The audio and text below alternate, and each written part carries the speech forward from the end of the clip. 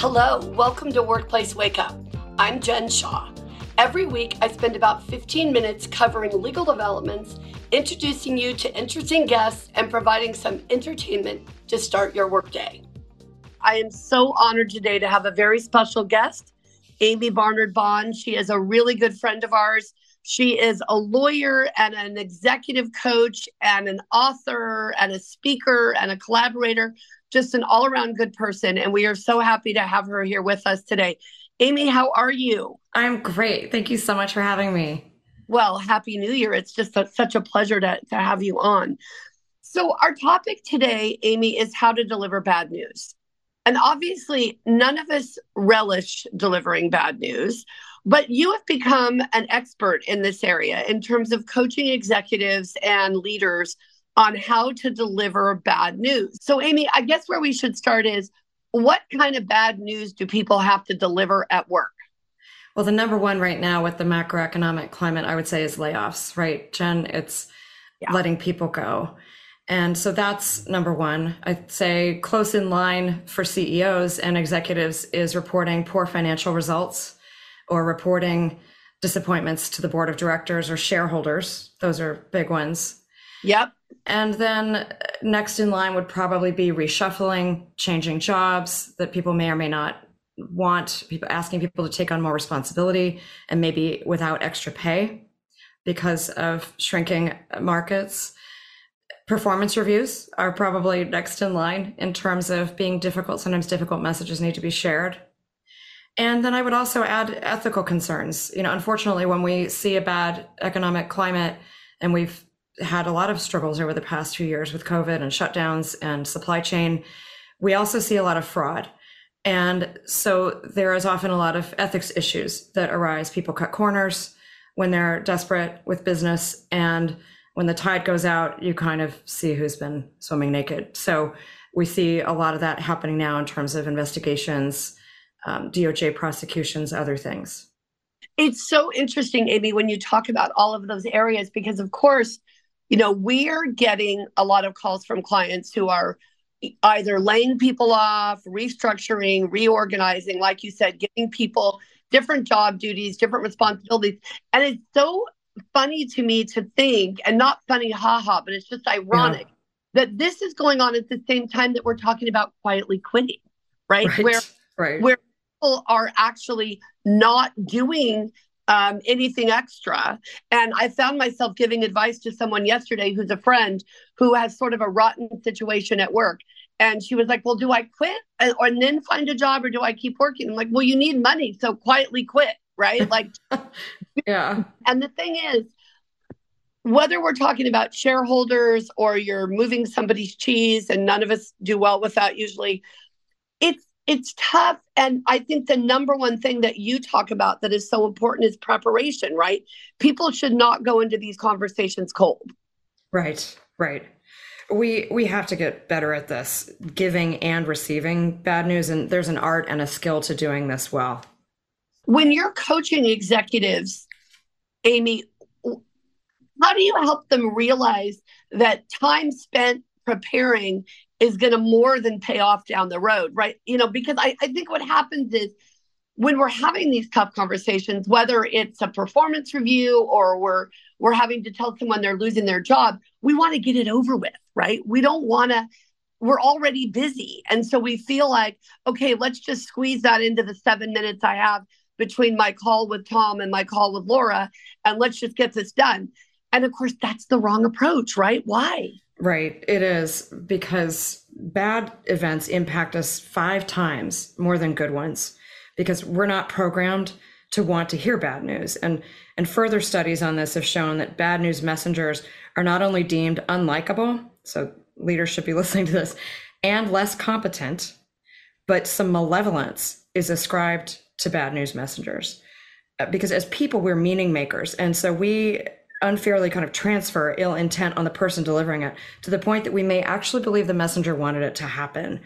So choosing a role like a leadership role or a legal role or an HR role, which often conveys boundaries or tough news, adds to this sense on the recipient that they're to blame, that we chose our profession, we chose our fate. So if we want to still be viewed, I think, as an ethical leader that makes good decisions, that's empathetic, that cares. This preparation is a key mitigating factor in the proclivity for people to ascribe ill intent and negativity to you as the messenger. It's all in the preparation. Well, and that's a good point too, Amii, because how we prepare is important, right?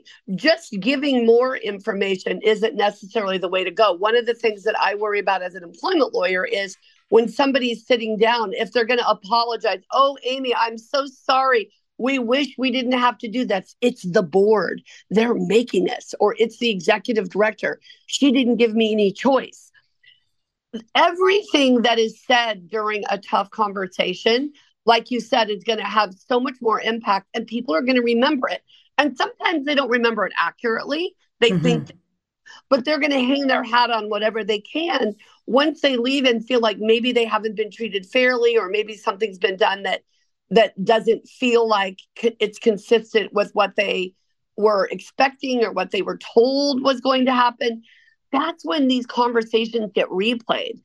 And I always tell people, just assume you're being tape recorded, because you probably are. I mean, it's so easy to tape record on the iPhone or the, whatever device you're using, that you may as well assume that what you say is going to be recorded, whether in writing, in somebody's notes, or literally, and you're going to have to answer to that. So even though we want you to be prepared, it's really important when you read Amii's work to know that she's very careful about what needs to be said and how. And I think, Amii, that's where your executive coaching comes into play, right? Because you can do role plays. You can help them pick out what their bullet points are and what they want to focus on. We do. We script it out, whether it's a board presentation or asking for money or headcount, or if it's in the case, like a build, or if it's in the case of bad news, how are we going to frame it? What's the exact word? What takeaways and kind of mental models do we want the recipient to have on that? And I interviewed dozens of people, clients and other people, to understand their bad news stories, where it was done well and it was done poorly. And I codified this into a 6-step approach for people to use when they need to deliver bad news. And it can be modified depending on your situation. Okay. And what are those 6 steps? So the 6 steps are, number one, is the most important one, is the one we've been talking about, is psychologically prepare your audience. So you heard what I said earlier about how bad news impacts us 5 times more than other events.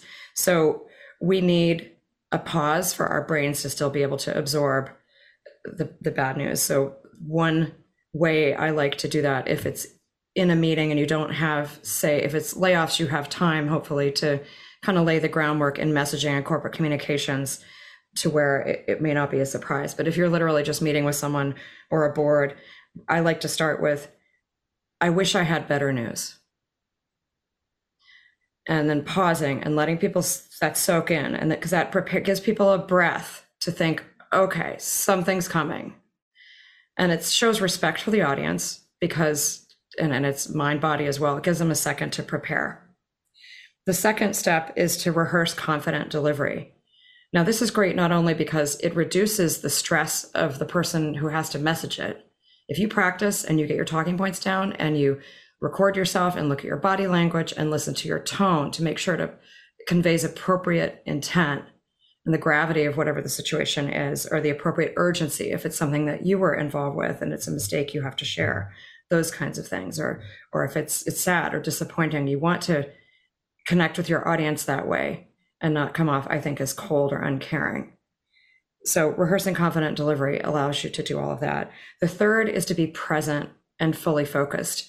It's tempting to want to escape our mind and body when we're delivering bad news. We don't really want to be there, right? So some people literally aren't there, and you can tell. So you want to really be present and listening and aware of your audience and reading them, so they know, again, that empathy. Number 4, you want to convey benevolent, proactive intent. For example, if you have a mass layoff, probably there are good economic reasons for doing that, I would expect. You're trying to save the company. You're trying to keep it strong for other people who are already there. I've had to do mass layoffs, and the messaging was really hard. And basically the message is so that the company can be sustainable in the long run, we need to make the hard decisions now, right? So for the greater good, basically, is the overall message. So that would be a way of conveying benevolent, proactive intent. Mm-hmm. The fifth step is explain without justifying. The worst thing, as you know, Jen, is to blather on and on, Yes. And to get emotional about it in the wrong way, to overly emotional and apologetic, or just, kind of messy. And so you want to explain without making excuses. Look, if you made this decision, you need to stick by it, right? And the tough thing is sometimes you're handed the decision, you have to deliver it. I understand that's tough too. So you have to find a way to feel authentic in the decision, even if it wasn't yours. But you don't want to make excuses, because then people get really irritated at you for making the excuses, and they actually jump onto that as opposed to the actual thing that's going on, right? So the sixth step is to add a sense of urgency. This can be important when it's more relevant when it's board news or overall financial numbers or that kind of thing, as opposed to, say, a termination or a mass layoff. And this is when you need to fix something. So if I'm reporting to a board and saying, hey, we didn't make our number, this is why we had this fall through with a supplier, and this is what we're doing about it. We are making sure this doesn't happen again. We've got backup suppliers. That's the sense of urgency. Those are so helpful, Amii, because as you were going through them, I was thinking about situations I've dealt with in litigation or advice where they've just not gotten any of them right? Or they've missed a few, and it's never on purpose. It's never. No, never. No. Trying to do something that is going to create a problem. But I think there's so much anxiety often that goes with these difficult conversations.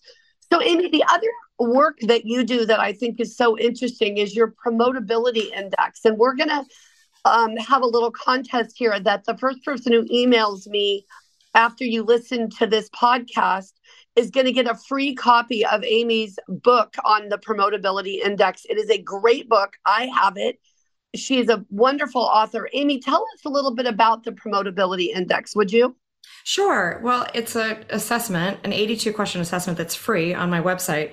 And then it breaks promotions down into 5 key elements. Having been a CHRO and an employment counsel, I wanted to reverse engineer promotions to help level the playing field and give people access to what otherwise sometimes seems like a black box of, gosh, how do they make these decisions? And it's actually not a big mystery to me, having sat on so many councils, committees, and boards.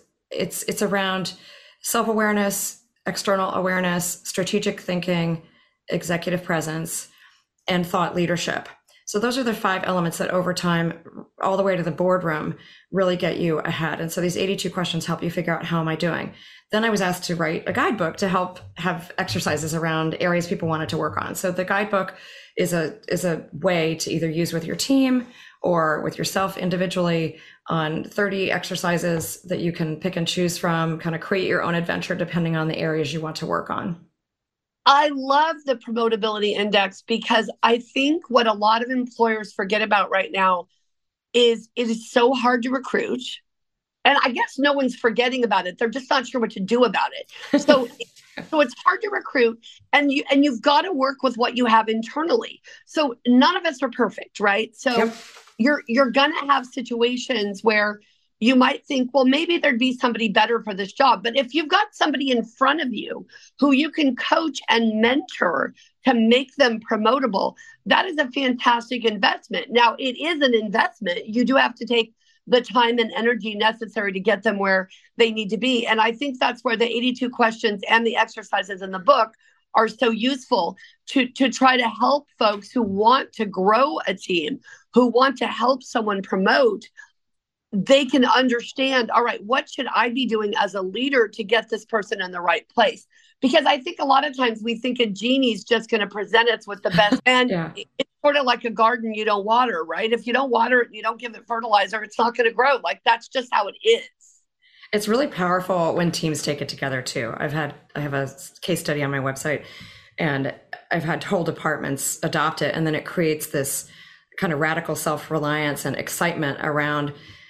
What I like about it too, Jen, is that people can choose what they want to work. And ideally it's with a conversation with the boss, but it's nice. Isn't it nice to know what your employees want to improve on? And then if it's an area that that isn't relevant to their job, well, that brings up different discussions, but you really get to know your employees well.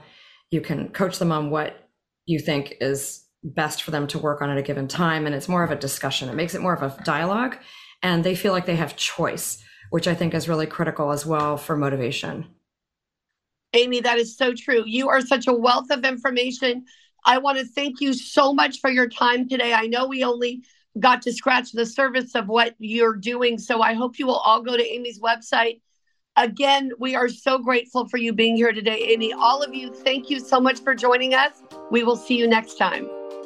If you enjoyed this episode and would like to spread the word, please share it with others, post about it on social media, and/or rate and review it. Of course, you can also follow us on LinkedIn, Facebook, and Twitter, and email us at info@shalawgroup.com. Workplace Wake Up, including its guests and hosts, do not provide legal advice in this podcast. Do not act upon any of the information discussed in this podcast without consulting a licensed attorney in your jurisdiction.